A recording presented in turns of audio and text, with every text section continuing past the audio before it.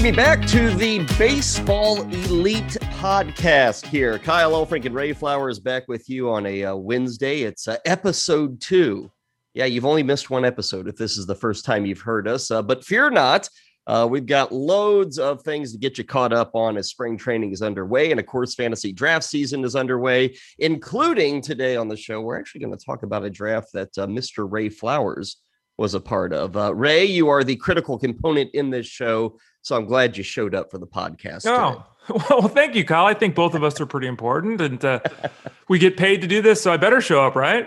Yeah. We don't want to have to fire you. If we can you, Ray, then nobody knows what to do for the fantasy baseball season. You're the guy. We're all counting on you to lead us to victory in March. You have a lot that is hanging around on your shoulders right now. You could always turn it to Kyle's Rundown at fantasyguru.com.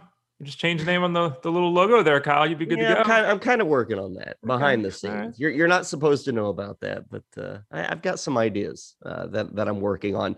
We welcome you to this podcast 3 times a week. Again, we just started up this week.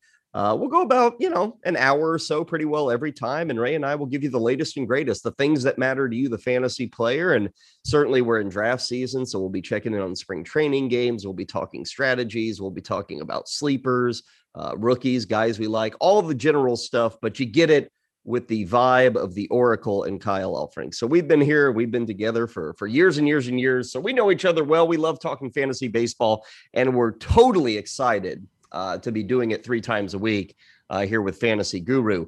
We always like to start the show with a rundown of what we're going to hit on. We call it our starting 9. So here's what you got coming over the next hour. We'll lead off with the idea that AAA baseball may be delayed this year. Maybe it's going to start in May. Do we have alternative training sites returning? We'll talk about what this means for the fantasy player because, hey, this keeps prospects waiting. That's what we'll lead off with. In the 2-hole, we'll talk about who's stashing with prospects, who is worth drafting and holding on to, especially if we're going to have an altered minor league season. In the 3rd spot, we'll get you up to date on all the news and notes from spring training.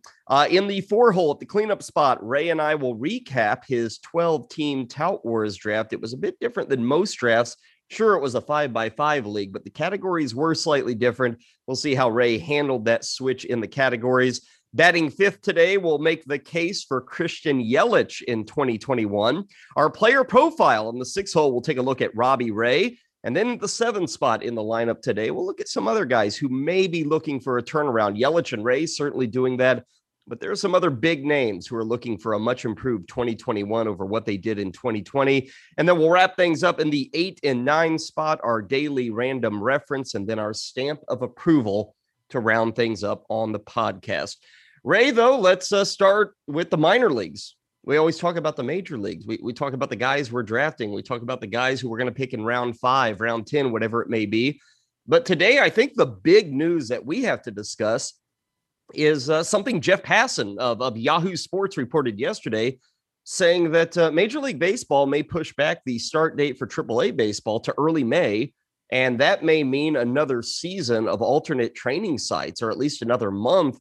What's that news mean to you? Because I think it does affect the outlook for some of the young guys that we're all hoping to see this year. Yeah, the league has to do what they have to do to make sure everyone's healthy and all that, all right? And that's a big and difficult decision and task that they have to undertake.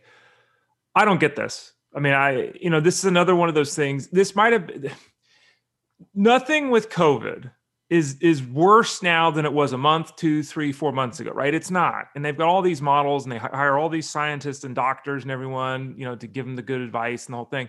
And it always seems like we're chicken with their head cut off, running around trying to figure out what's going on. I don't understand. Like, why are we learning this now? Couldn't they at least have announced this when players reported to camp? I mean, that's the thing that puts me off here. It seems like Major League Baseball doesn't have a plan. I guess they do. It's just indecipherable. And, beyond that, we have to then wonder, like you said, about the development of players. And, they're just not going to play for a month. Like, what? They're just going to go down to the local batting cage and pop some quarters in and let it like what? I don't know. I haven't seen. I read the article. And I haven't heard much follow-up yet, but what are these players going to do for the next month, Kyle? I think the alternate training sites may be there. But again, how many guys can you put at an alternate training site? I think last summer, Ray, wasn't it like 20 to 25 guys for each team. Yeah, Passan report, I think he said 24 in his article, right? Yeah, so it was a limited number. And of course, we have had a shrinking of the numbers of teams in the minor leagues this year. That was a change. That was a planned for change. That really didn't have much to do with COVID. They just wanted to make things a little more understandable and to whittle off the fat, if you will, in the minor leagues. So you still have hundreds of players in each organization. So the alternate training thing, I don't know, maybe they stay in Florida, when the big league team heads north and starts their season, maybe you keep all those minor leaguers down in Florida. I think one of the reasons, and this is everybody's excuse for everything, but one of the reasons, Ray, that you say, okay, well, May 1st is our targeted date. A, you do want to see where the numbers go. You're right. They're totally trending downwards, but I guess the more you wait, the better it is. B, it does cost money for these minor league teams to open. And will they have fans? We got minor league teams scattered all over the country. We have different COVID protocols all over the country. So there are probably a lot of minor league owners, Ray, who are sitting there and saying, well, we don't want to open until we can have fans. Maybe that better opportunity is in May. And let it be known, the minor leagues are working from an extremely different economic playbook than the major leagues. The major leagues get TV money. So even last year with no fans on the stands, they made money, or they got money at least because of the TV money.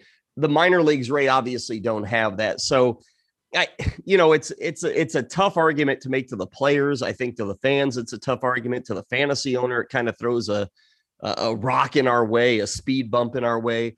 But I guess the economic argument is the one they're going to go with. I think for our purposes, do we see April call-ups? Because there's a lot of thoughts, Ray, that, we're going to send guys to the minor leagues to start the season. We'll call them up in the third week of April. We'll save that year of, arbitration, whatever you want to call it. Guys like Alex Kirilloff in Minnesota, Jared Kelenic in Seattle, those are just two names. But, Ray, there's a dozen names that could truly be affected. Guys we may have seen in mid-April, but now maybe we don't get to see them until May. Well, we could also see the opposite too. We could see these players break with camp, be with the team for 3 weeks, and then get sent down when the minors start. I mean, because they don't have to do the playing time service thing the start of the season. They could do it at any part. Just go look at what happened with Byron Buxton when they backdated him. They did it years later. So there's a lot of uncertainty. My point, and I understand the financial component that you're talking about is totally right. I mean, these small market minor league teams, they can't afford to play games without fans. They can't do it. I get it. But shouldn't they still be playing the games? I mean, that's the part I don't understand. We can talk about how the alternative site's good for the players. And, I heard Jim Bowden talk about how it was a good thing. Steve Phillips, there's a lot of people out there that think the alternative site was beneficial for players. Maybe it was. Now, of course, it's beneficial for, like you're saying, the 25, 30 guys that are there, or the other hundreds and hundreds. And, the 90% of the minor leaguers on the organization didn't get jack out of last year. And I think they got to get these players back, don't they, Kyle? Don't they need to get them playing games? Because, again, the majority of these players with these organizations didn't play real games last year. Well, and to your point, Ray, the high-end prospects with each organization got to play last year, and you would expect them to be a part of any alternate spring camp. But there are plenty of guys who arrive in the big leagues, and they aren't expected to be superstars, and they can still become superstars. And those are the guys right now in the minor leagues that aren't, I'm a top 5 prospect on the Milwaukee Brewers. Okay, we know those guys are going to get some work, but hey, I'm a top 40 prospect with the Milwaukee Brewers. Well, does that guy get work? And, Ray, you look at the current day landscape of baseball, the best players in the game, a great deal of them did come up with huge expectations. They were expected to be one of the best on their team, but, a guy like Jake DeGrom was seen as, a starting pitching prospect, but not a guy who would be the best in baseball. You have other players that came up through the minor leagues and sure, they were looked at and they were considered, solid, but DJ LeMahieu was never looked at as, oh gosh, this guy's one of the best hitting prospects in all of baseball. You can dig deeper and go into like the 60s and 70s on your ADP chart, and you're going to start seeing a lot of guys who came up and kind of became something notable once they got to the big leagues. And so that is a necessary part, Ray, is having these minor league games, having single A ball, having double A ball. You almost feel like some of these lower end prospects could get lost in the shuffle, and maybe we never find out what they can truly be. Doesn't that seem like the plan for Major League Baseball? Kind of a scary plan. Yeah, I know. But I mean, when you talk about them losing teams, when you talk about them reorganizing the minor leagues, let's call it what it is. They're contracting and they're eliminating jobs and they're eliminating young men's opportunity to play pro baseball. Now, maybe 99% of those players never make it anyway. And okay, that's the argument, right? But that's a lot of dudes out there that are, losing their dream. And, if teams are doing some weird things, in my opinion. Like, they got all this money and everything, and they don't seem to be putting it in the right places. And I think their focus is wrong. But you're totally right that the one thing about baseball is you don't have to be 6'9". You don't have to run a 4.3 40 to play. You don't, right? You can grind it out. I mean, a lot of players that have been all-stars at the major league level, they didn't have absurd level of talent. And people talk about Pete Rose, the all-time hit king, right? No one ever said they saw Pete Rose play for one day and were like, that's the greatest baseball player ever. No one ever said that. He just grinded it out every at bat, every single day. And you lose the ability to do that if you're limiting the amount of players, obviously, that are playing the game. And you also lose the ability for players to continually grow and move their game forward by not playing. That's the thing that gets me the most here is even at the high level prospects, they're with the big league club. Great. They're taking batting practice. Great. They're not playing in games. They're not out there. And that's how you improve as a baseball player. It's the reps. And a lot of these guys didn't get them last year, and they're certainly not going to get them to start this season. So that is an off the field story that will soon become an on the field story. When is the minor league season going to start? And, AAA is one thing, but then you have AA, you have single A, you have rookie ball. There are so many decisions to be made. And maybe that's some long-term thinking for the fantasy player. But for anybody listening to this in a dynasty league, you probably have 8-9 prospects on your team, and they're not all AAA guys. Some guys may be single A guys, and you kind of want a game plan. So it's something to follow.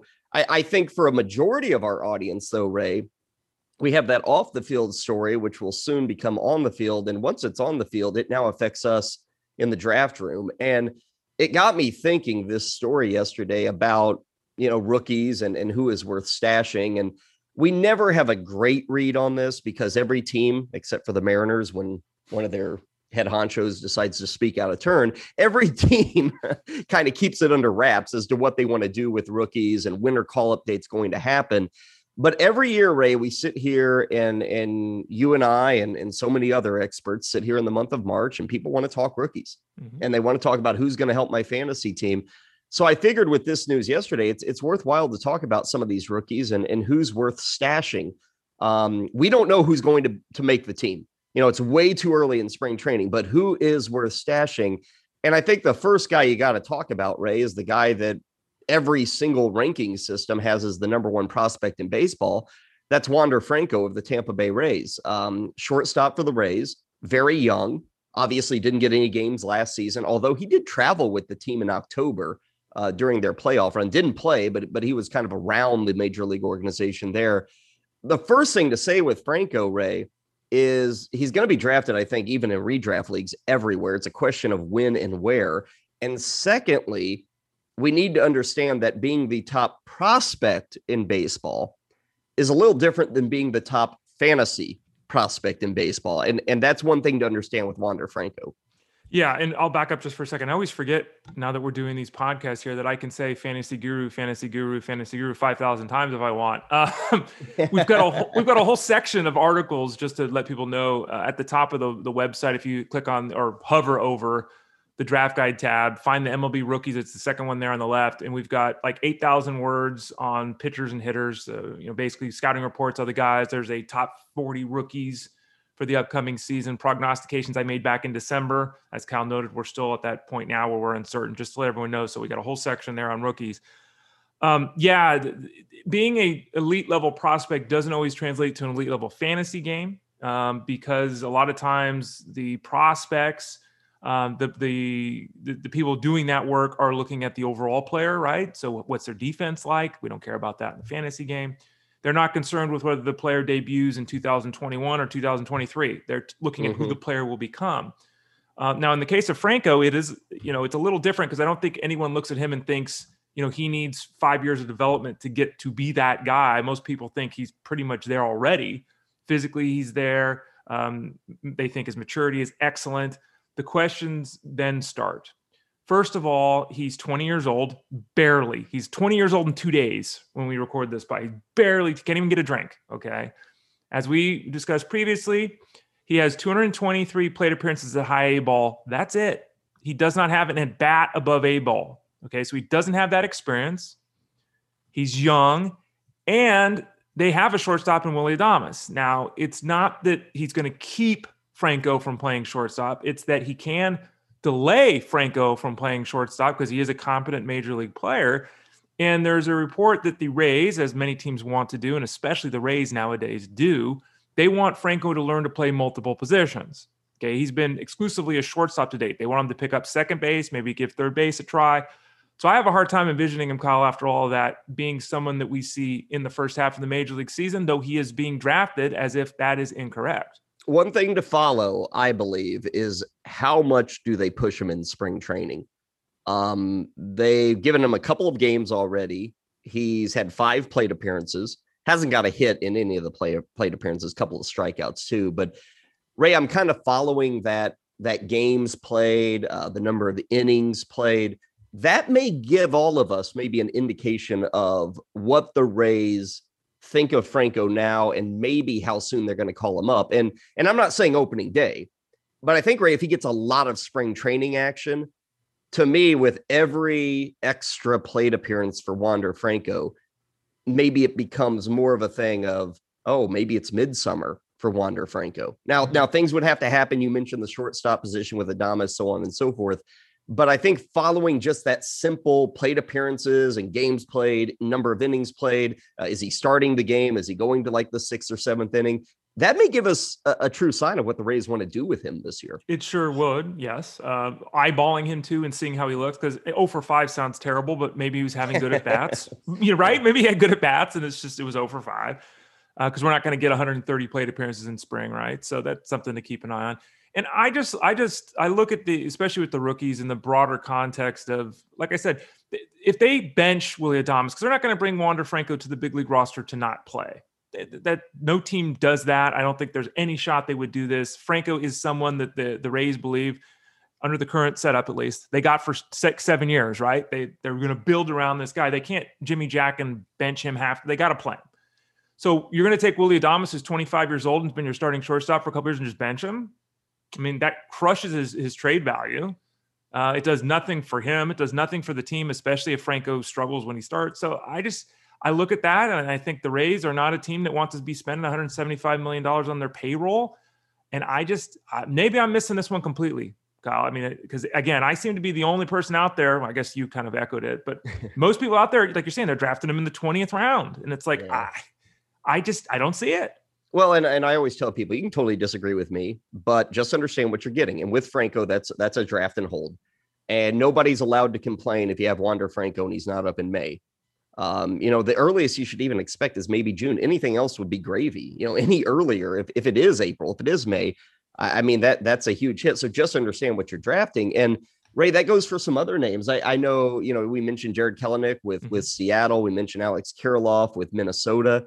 Got to throw Mackenzie Gore in here with San Diego, maybe a couple of other names, but those are all names that are going to get drafted in all leagues, 12-team leagues, 14, 15 mixed leagues. All of these guys are going to get drafted.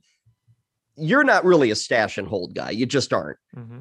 But what is kind of your expectation for each of these guys, especially Kelenic, Kirilloff, and Mackenzie Gore? What do you kind of see in terms of cross your fingers and hope they get called up by this date? Yeah, you're right. I'm not really a stash and hold. If I could grab these guys in the 28th round of a draft, sure. But that's not usually where they go, especially in the case of guys like Kelenic and Kirilloff. It sounds like, and I do the Sunday show on Sirius with Jim Bowden, and we talk on air and off air.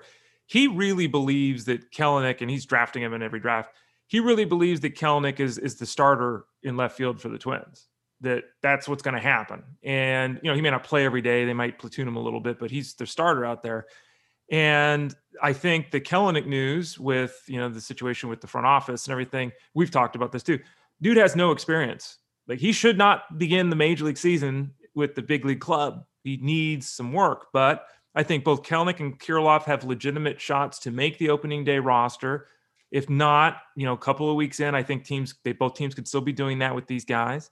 I think that both of them are generating a tremendous level of hype in the fantasy game. But my question is, who are they?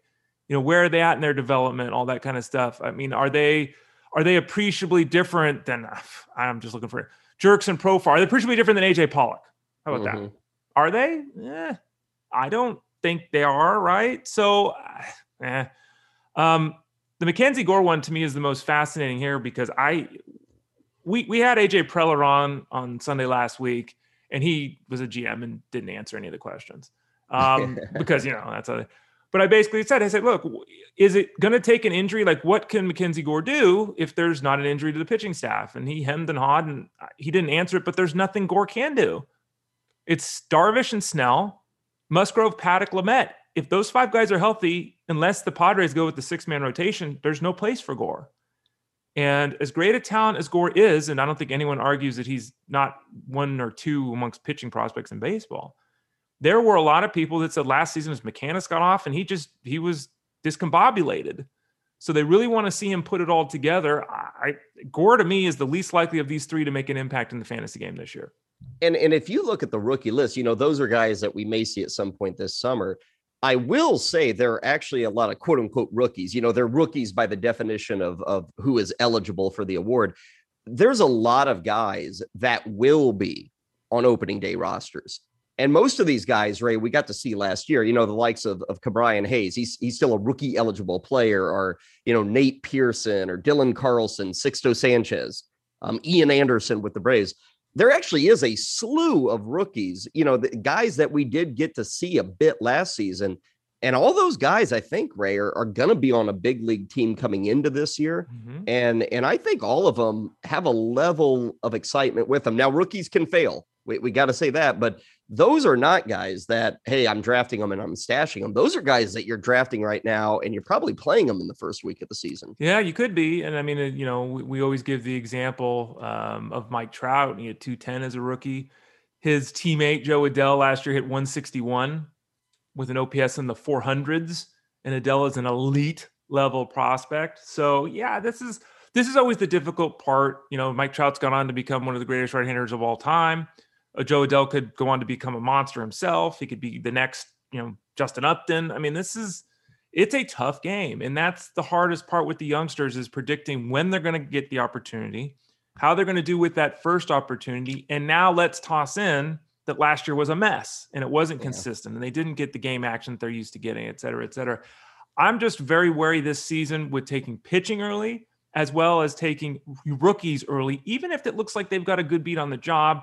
I think this is a year that it makes a lot of sense for the AJ Pollocks of the world to be people that you turn to versus some of these youngsters. And one last name I'll throw in here, because we're trying to give you things to actually follow in spring training, because there is so much noise and so much that's useless to follow. But Ray, with the White Sox, Andrew Vaughn, that would be another rookie to throw out here. And all indications are, unlike some of these other high-end rookies. And Vaughn's not like, top 5 prospect in all of baseball, but he is a power hitting, corner infielder. And Ray, he looks to be ticketed to make this team. And playing time may be a bit of an issue, but I think if he hits, he's on this team and he's probably in the lineup on opening day. Very, very fair. Yeah. And it's intriguing.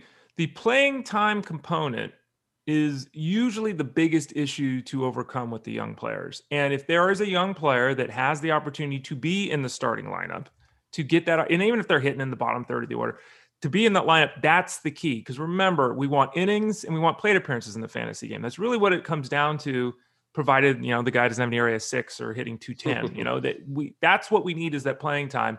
And if these youngsters with the pedigree, these youngsters with the background, and these youngsters who hold a role of importance in their organization start out and at least are effective, they're average, right? They're effective. There's an opportunity for them to carve out that playing time now. Let's move to the third spot in our batting order here on the Baseball Elite podcast. Kyle Elfrink and Ray Flowers with you. We talked about prospects leading off, kind of who's worth stashing in the 2-hole. 3 spot, Ray, we're going to move away from the rookies and talk about some of the spring training issues that have cropped up in the first few days. Does look like Shohei Ohtani is going to debut on Friday. Reports have been very glowing for him in terms of side sessions with a fastball that's buzzing in there at 99, if not 100. Speaking of 100, I saw Jordan Hicks of the Cardinals. He's coming off an arm surgery, 102, supposedly on the radar gun. So that keeps happening. And Ray, we are getting our first round of injuries in spring camp. Yordan Alvarez, who I think everybody is hyped about this fantasy season, still yet to play on the field, yet to DH. He is taking some BP, but it's been kind of slow in terms of getting him back on the field. New injuries, though, Cole Calhoun going to have some knee surgery. And also Ray Xander Bogaerts dealing with a bulky shoulder. Now, the Red Sox are saying nothing to see here, but Ray, we've seen this before with other players and other teams. If you're not there at the start of camp and you're dealing with things that are a little wishy-washy like a shoulder and you're getting MRIs, you at least keep an eye on Bogaerts and you want to see him out playing in the field and playing defense probably by the middle of this month. If he's not out there in the next 10 days or so, then you start to worry about that shoulder. Yeah, and he is obviously being drafted not as an elite guy, but that next level shortstop. He's still going very early in drafts. He's been a 300 hitter the last couple of seasons. He's been a 30 home run player the last couple of years too. That was the point of his game that he didn't have, right? He's not a big steal guy, but he gave you the hits, gave you the average, gave you the counting categories, but he didn't have the power. Well, he had 33 home runs in 2019, then hit 11 last year, basically the same pace.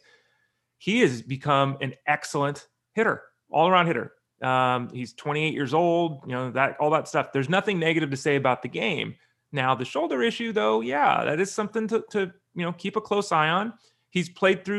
It seemed like he's played through stuff a lot. That's just a recollection. I'm not looking at an injury report with him.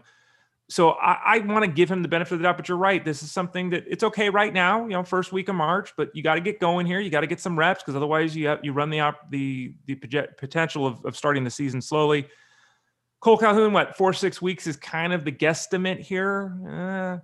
Maybe Dalton Varsho gets a chance to start in the outfield. That was uncertain. He's catcher eligible, which is where you'd want to use him, but maybe now he gets a chance to start in the outfield and impress the team. And then Yordan Alvarez, it's like, well, Steve Phillips, who we know and worked with a lot, he's sent me about 18 offers for him in the Dynasty League I'm in with him. And I heard him on one of the broadcasts on Sirius last week talking about him. Maybe it was this week. So, everyone loves the bat, Kyle, but this is the kind of guy that, to me, I was surprised to hear you say you have some faith in, because you usually fade guys that have issues like that. Yeah, and the only reason I have faith in him over some other guys, Ray, coming off knee problems is his youth. And the fact that he's not going to have to play in the field. So the hope is there's less wear and tear on those knees. And again, everybody should be a firm believer. When you're younger, you heal faster, you heal better. Now, that doesn't mean this knee issue will never be a problem for Yordan Alvarez again, but I see the bat, I see the numbers, I see the year off. He gets another pass for me this year. And I think there is a slight bargain with him, Ray. Just because of you almost forget how good he was that rookie season. The other thing that makes him a bargain besides the, forgetfulness we sometimes have, but then you've got the injury and you have the fact that he's UT only in almost all leagues out there. And I think all of that is creating, to me, a bit of an overlook, a bit of a slide that I don't think is fair. And it's not huge. He's still going in the 4th or 5th round. And like you noted, there's going to be people in every single draft that love Yordan Alvarez. So they may be taking him everywhere in the 4th round, but we've seen some drafts where he's fallen to the 5th or 6th. That was kind of earlier in the process. I do want to see him on the field. That would make me feel better. If we're sitting here on March 20th and he hasn't played yet, Ray, okay, probably calm down my excitement on Alvarez, but you're totally right. Right now, I'm willing to take him, say in the 4th or 5th round for my team. Yeah. And there are other, DH only kind of players, whether it's Ohtani or Cruz or Stanton. But if you're looking at that position and, to me, I see JD Martinez on a different group level than the rest of the guys at the moment. But if you're going to take Giancarlo Stanton, just take Yordan Alvarez. It's, I get it. I understand it. Both guys have injury risk. Why not take the younger player? It is something that and I've said this a lot, I want to see him play. But the problem with seeing Alvarez play is, let's say he looks great for 10 days. What does that matter if we're talking 6 months? Does he feel great? And then halfway through April, my knee, So I agree with you. I'm going to give him partial benefit of the doubt, swinging toward more of benefit of the doubt, but I really like to see him out there playing. And quickly back on the D-backs, right, with that Calhoun injury, and it's not like a season ender or he's going to miss half the year, but he could miss the first month or so. We should mention the name Tim LeCastro, shouldn't we? Mm-hmm. Just because of the speed element. And here's one of my favorite. I think according to StatCast, right, if you looked at the fastest player in baseball last year, it's not Alberto Mondesi or Trey Turner. It's Tim LeCastro. He was the fastest guy in baseball, and he does have some steal potential. Now, I don't know if he's going to get the job, but it's somebody to maybe follow. If he gets that job, Ray, everybody's looking for steals. They're going to start looking for Tim LeCastro. Yeah, his speed score the last 2 years is 8.5, which is insane. It's an insane number. And the thing that is as remarkable as any number you can see, you can look up a lot of numbers in baseball, right? See a lot of crazy stuff. Tim LeCastro's played 4 seasons. Now, granted, 1 year was 3 games, but he's played 4 seasons. He's got 26 steals in 145 games. That's not remarkable. It's good. It's not remarkable.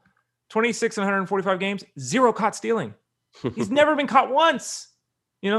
Some of these guys out there, Dylan Moore, they get caught every second time they run. He's never been caught. So yeah, he is someone it's tough to play him in a mixed league. He falls in that John Birdie zone, right? It's like, well, there's really not much there other than the speed.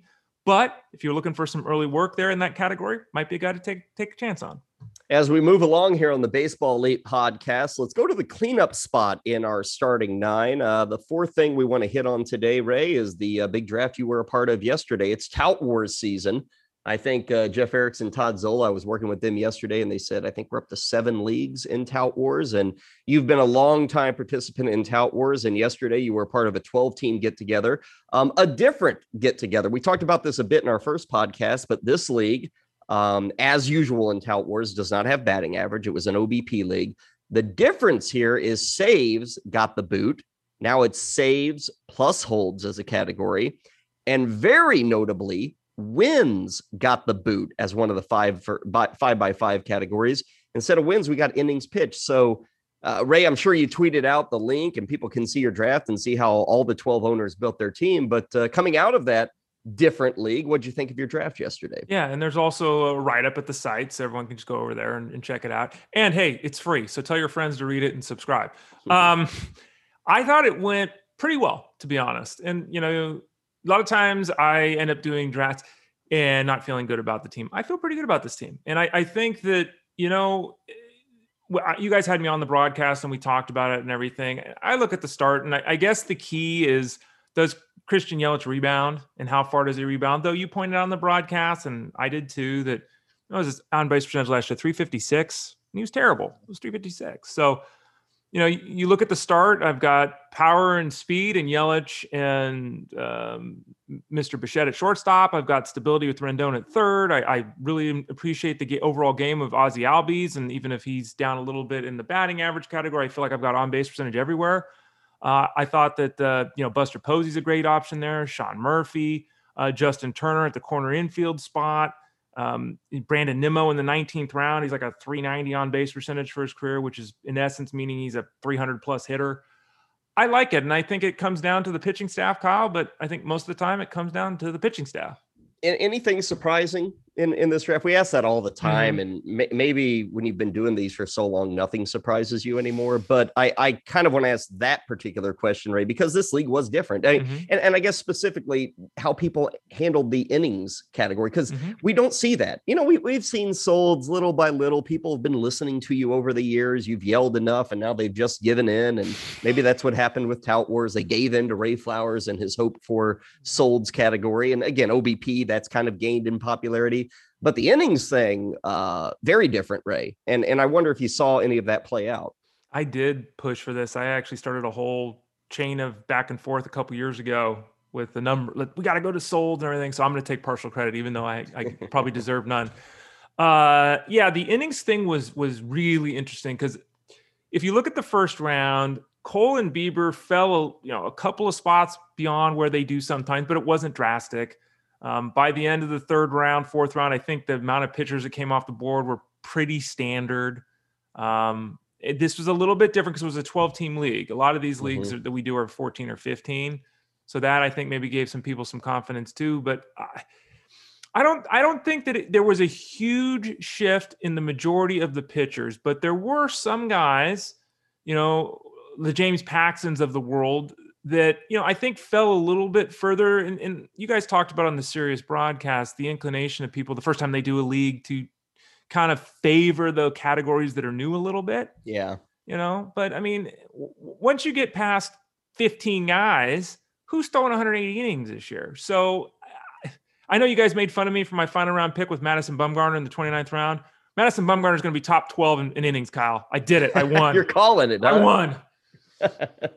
Top 12 in innings. I'm gonna write that down, Ray. Bum top 12 in innings. Yep. What does that put him at? 185, you think? Yeah, he could do that. Sure. Yeah. What the hell? Everybody always wonders about the first round. Mm-hmm. Notable in this draft, because I said on that broadcast, Ray, that it's a no doubt to me Juan Soto should go number 1 because of the OBP aspect. He went number 3. Yeah. Were you surprised? It went Acuna, Tatis, and Soto. Now, in a normal draft, we're seeing, Betts in there at number 1, Acuna, Tatis, Soto. There's like 4 or 5 guys going number 1, but I really thought in an OBP league, Soto was locked in at number 1, but it didn't happen. Yeah. The real question, I think, with Soto is how good can he be? Not how good is he, how good can he be? And you saw last season a continual growth in his walk rate, coupled with a declining strikeout rate. He had almost a 1.5 walk to strikeout ratio, which, plays in 1922 baseball. Like, that's crazy good for today's game. And you saw a walk rate of over 20%. He had a 490 on base percentage. Like, that's not Mike Trout. That's Ted Williams, Barry Bonds territory. And I was a little surprised as well. Like, I understand that he doesn't bring the speed of Tatis and Acuna. He has stolen 12 bases. He could have done that last year easily. 6 in 47 games played. He's made comments about wanting to run more. Let's give him 10, 12, 15 steals. I think that's enough to push him past a guy like Tatis in a setup like this. I agree with you, Kyle. Again, you can find more on this draft. I know Ray's got a link on Twitter at Baseball Guys, also Fantasy Guru with a write-up that he put together. And as we move to the 5th spot in our starting 9, Ray, I want to stay with this Tout Wars draft and talk about your first round pick. I think some people might have raised an eyebrow with Christian Yelich, and that is a player that I think a lot of people, no matter your league, no matter if it's a 10-team, 12-team, 15-team, NL only, whatever it is, Ray, there have to be some question marks about Christian Yelich, which is weird to say. For 2 years, there's been 0 question marks. The guy's been a stud. He was knocking on the door of being the number 1 overall pick. You still took him in the first round after a bad 2020. Kind of make your case there. What are you looking at with Christian Yelich this year as he kind of delve into what happened last year and everything that went so wrong? Yeah, let's roll back real quickly here. I have been on the Christian Yelich bandwagon since 2014. That's not an exaggeration. It's true. Okay.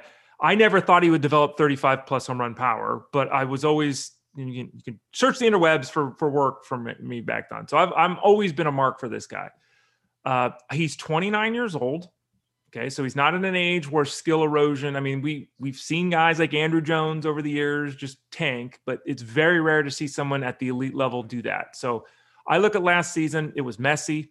I look at last season and, he's coming back off the leg injury. And I look at a guy that fell into a funk. I mean, he had for the previous 6 years had a strikeout rate between 19 and 21%. Okay. It's almost impossible over that period of time to have the grouping that tight. Last year, the mark was 31%. It's just not who he is, period. Just not who he is. So he didn't hit the pitches he normally hit. He didn't put the oomph in him that he normally did. He still, as we noted, this is an on-base percentage league, still had a 150-point spread between his batting average and his on-base percentage, which is massive. Best walk rate of his career last year, by the way. So I think in an on-base percentage league, you bump him up a little bit.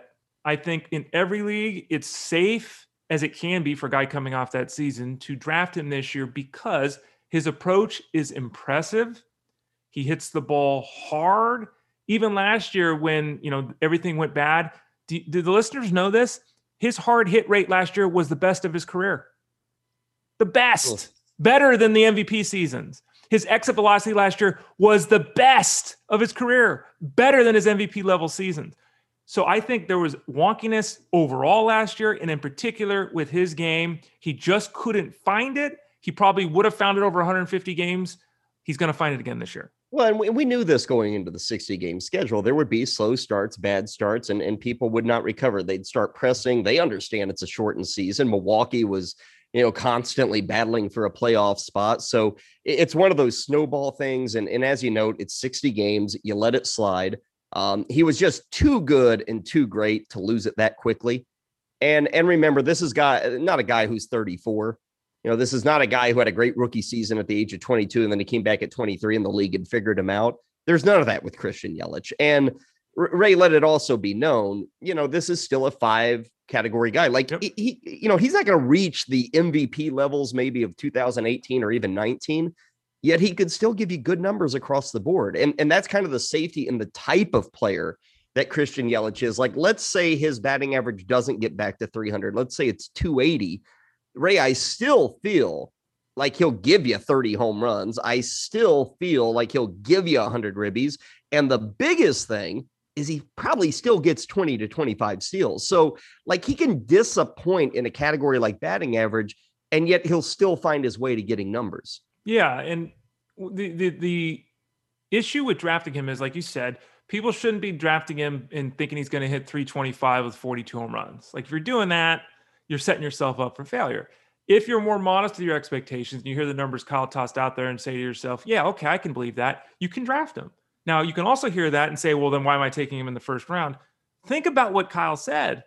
He said 30-20 with 100, batting 280. Like, that's still first round value. And that would be a down season again. I know. Yeah. and so it was, and I wrote about this in the article at the site. It was, it wasn't an easy decision. I had Trey Turner and I was Trey Turner and I finally went with Yelich, but it was a difficult choice, but it shouldn't be a difficult choice if the decision is, do I draft him or not? So you take Yelich in the first round. Again, number 7 overall. His ADP is about 11, but again, it's kind of personal preference. It's not silly to maybe even take him like 5 or 6, although if you're taking him at 5 or 6, you're probably passing up on Trout or Betts, so understand what you're I wouldn't have done that. There. Yeah. 7 or 8 is kind of the sweet spot maybe to strike on Yelich. What's notable in your draft, Ray, is you were more than willing to take a shot on guys who were coming off, say, quote unquote, down seasons. I look at your team and there's James Paxton, who missed most of the year. You mentioned him, but, Kenley Jansen kind of comes into this year and people are wondering about him. Hunter Dozier, who we talked about on the podcast a couple of days ago, he was back and forth. Sean Manaea had some downtimes. Lorenzo Cain chose to set out most of the season. And then as we get to our daily player profile, and every time we do a podcast here with the Baseball Elite podcast, we'll do a player profile. Ray, in the 24th round, he took a shot on Robbie Ray. And I wanted to spotlight him and get your thoughts on him because obviously you drafted him. He is one of these guys that you look at as maybe a rebound candidate in 2021. But there was also the report the other day. Well, not the report. It happened. We all saw it. His first start of spring training, the guy throws 26 pitches and 24 of them go for strikes, which, is great for anybody, Ray, but it's really good for Robbie Ray. To kind of have that sort of, that sort of percentage with his back and forth strike to ball ratio, because when you look at his career, and this crops up constantly, Ray, even when Robbie Ray's on, those walks can get the best of him. And, last year it was a disaster with walks. It's just good to see him hitting the strike zone. And hey, you drafted him 24th round. I'm sure you're in on a rebound. What's your look at Robbie Ray, your player profile of him? Last year, by the way, 36% of his pitches were in the strike zone. So and again, 2 days ago, what is that, like 97%? Yeah, that's astounding, Kyle. You weren't strong enough with what he did the other day.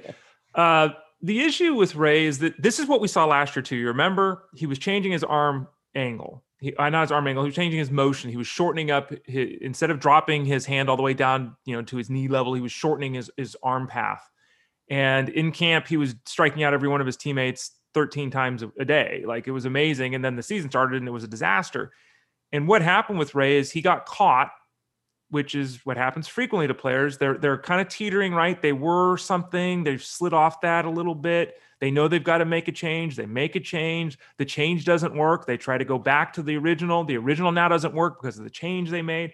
So last year, you can look at video. He, from almost start to start, his hands were different. His arm swing was different. It was a mess.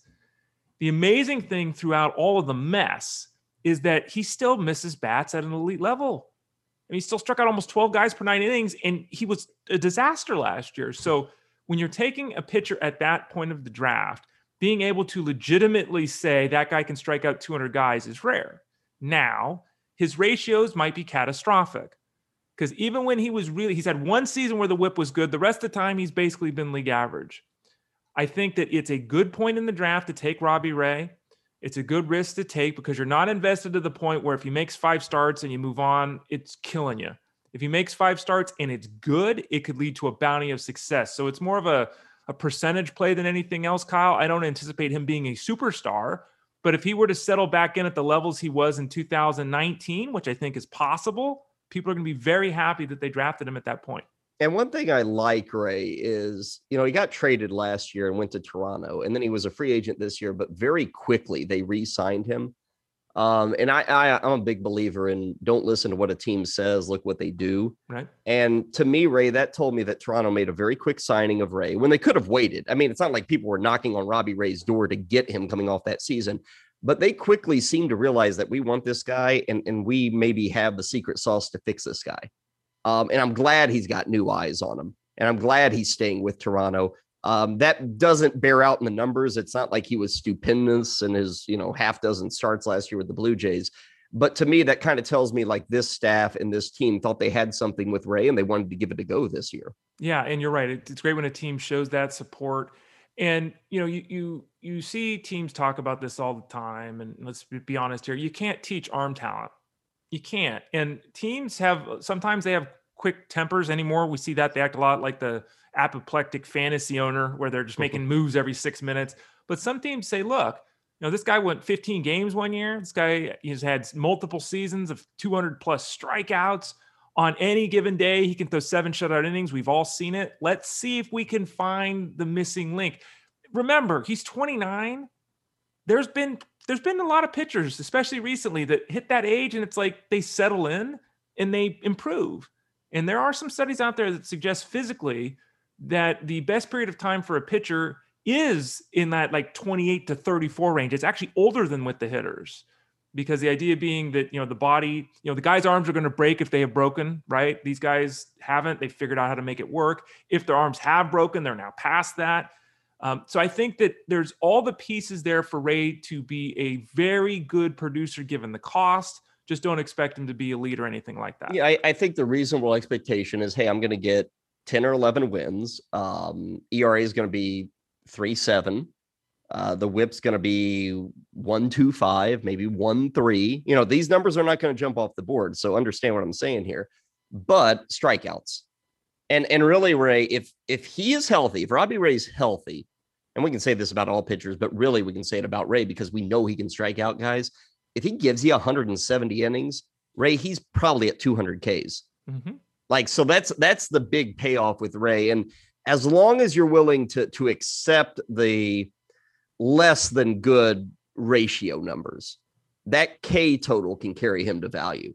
Now, the more he pitches, the more that K total creates value because you got to be out there to get the numbers for the strikeouts. But that is something like you have no worries with on Robbie Ray. It's like, it's a given. He's going to strike guys out.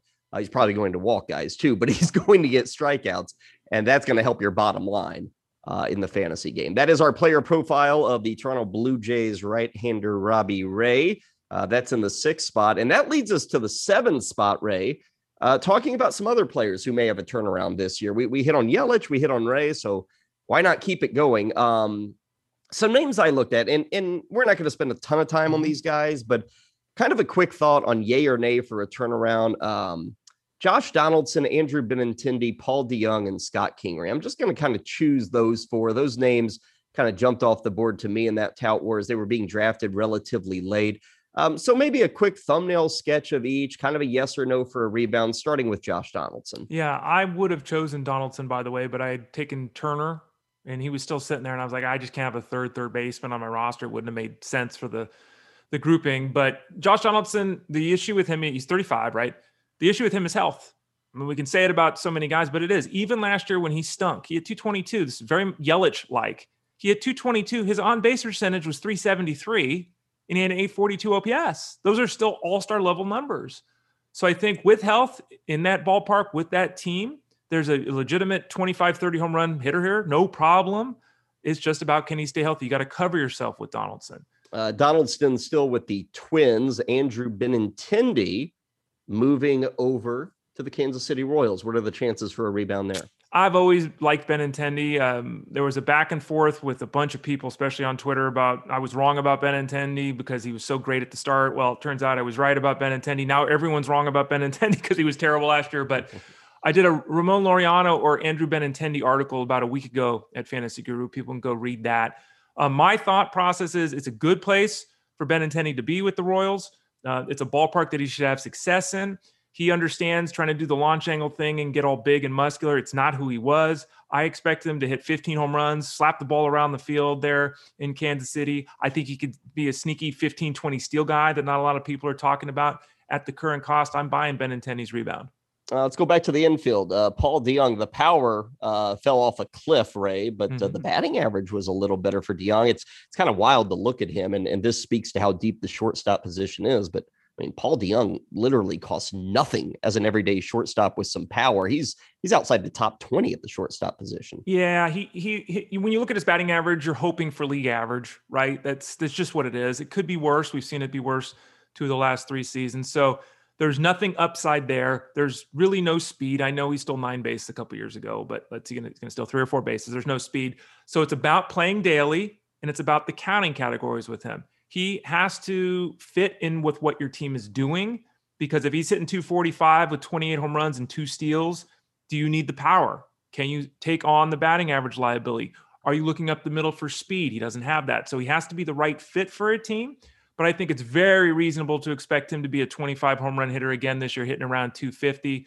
Given his cost, he's a good buy. Go to Scott Kingery, Ray. 3 years ago, hype. People love Scott Kingery. He got a big contract before he played a major league game with the Phillies. That contract, back then it was like, oh, wow, smart move by the Phillies. We're kind of surprised Kingery signed it. Now Kingery's very happy he signed it because, Ray, he would be, he'd be making a pittance compared to what he's making now with the Phillies. He's been a disappointment really since he got to the big leagues. He has. And I think the real question, that last year he had COVID and it wiped him out. He was honest about it. McCutchen and Bryce Harper play every day in the outfield. Okay. If Alec Baum holds down third, if Rhys Hoskins healthy at first, and then Gene Segura is playing second base, the only place in the daily lineup for Kingery is center field. Now, they also have Adam Hazley. They've got Roman Quinn, different kinds of players, but, Hazley's lefty. Quinn's got the speed. So Kingery's got to go, or he's in danger of not being in the lineup every day. Now, he can play second. He can play in the outfield. He can be moved around. He does have some power and speed. We've seen that previously. He almost went 2015, his second full season, excuse me. He's got holes in his game, so he really needs to play every day. He's not the kind of guy that if he gets 400 plate appearances, it's going to do enough, in my opinion. So I hope that he can start out quickly, put last season behind him, but there are playing time concerns with him.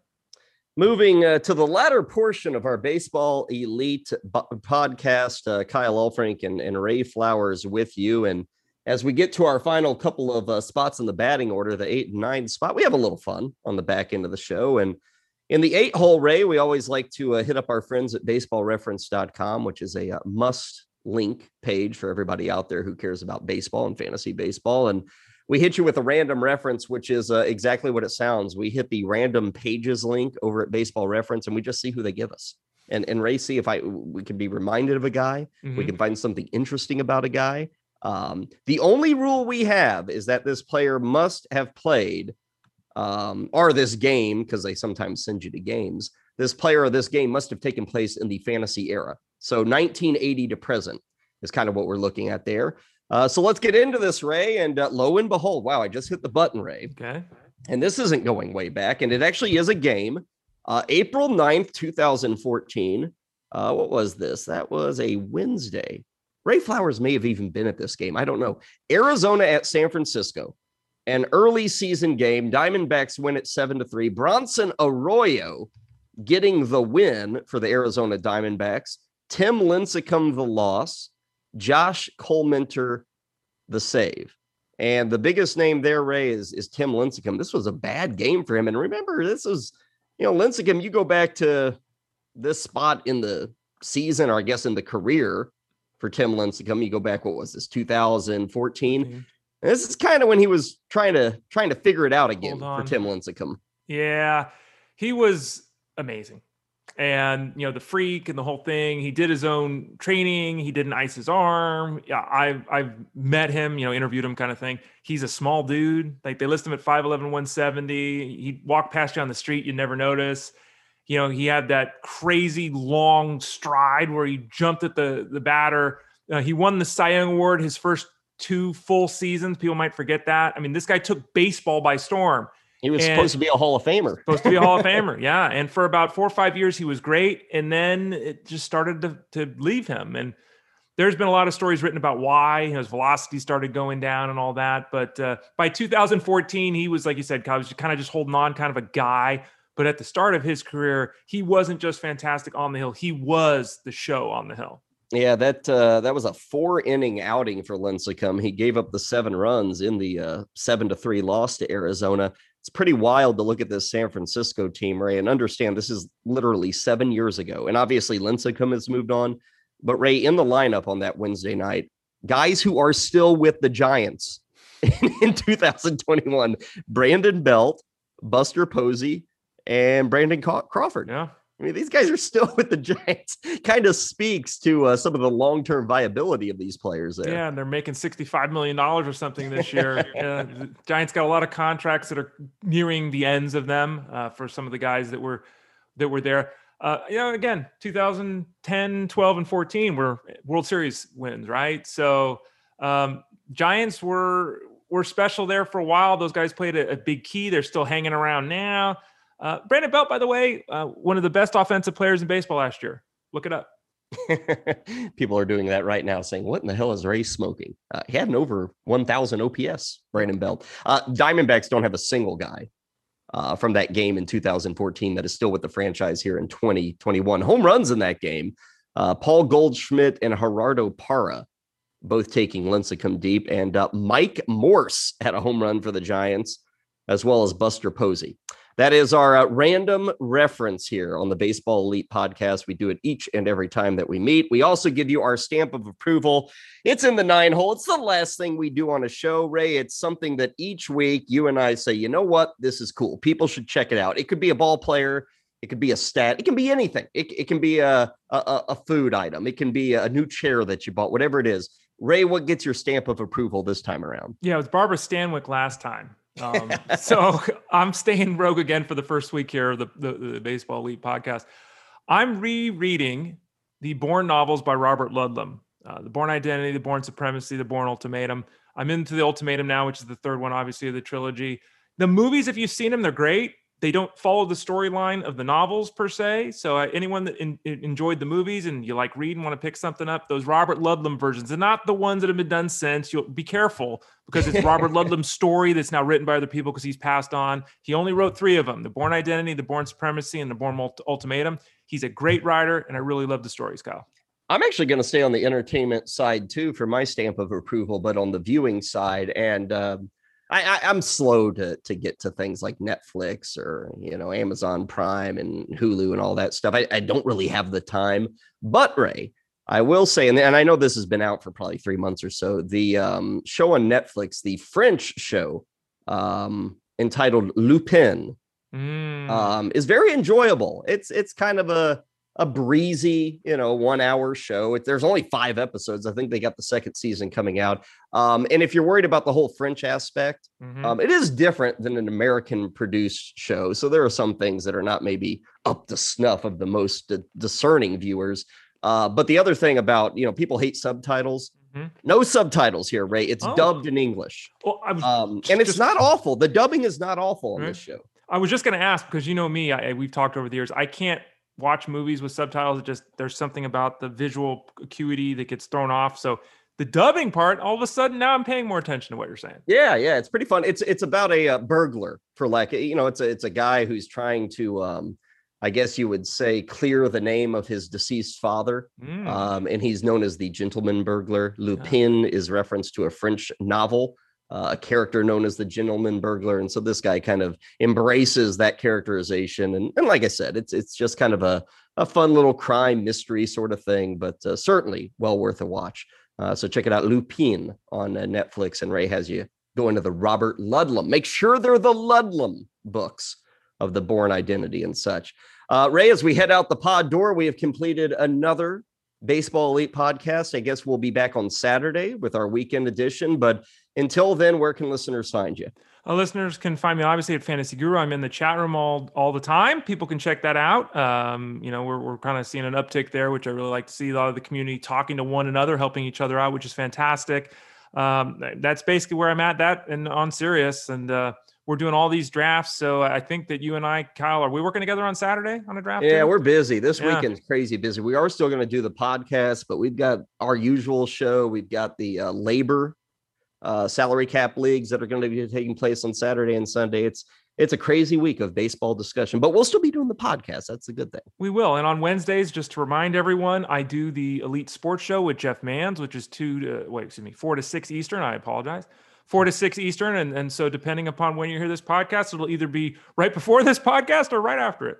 So a lot of places to find Ray. As for me, you can find me dealing with an issue that's starting to tick me off.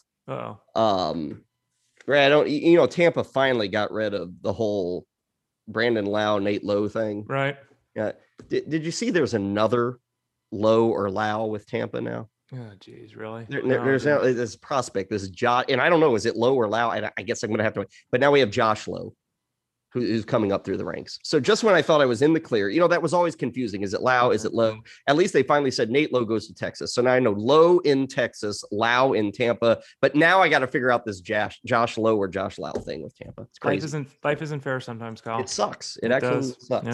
Yeah. That'll do it for our Baseball Elite podcast. Hopefully we did it for you.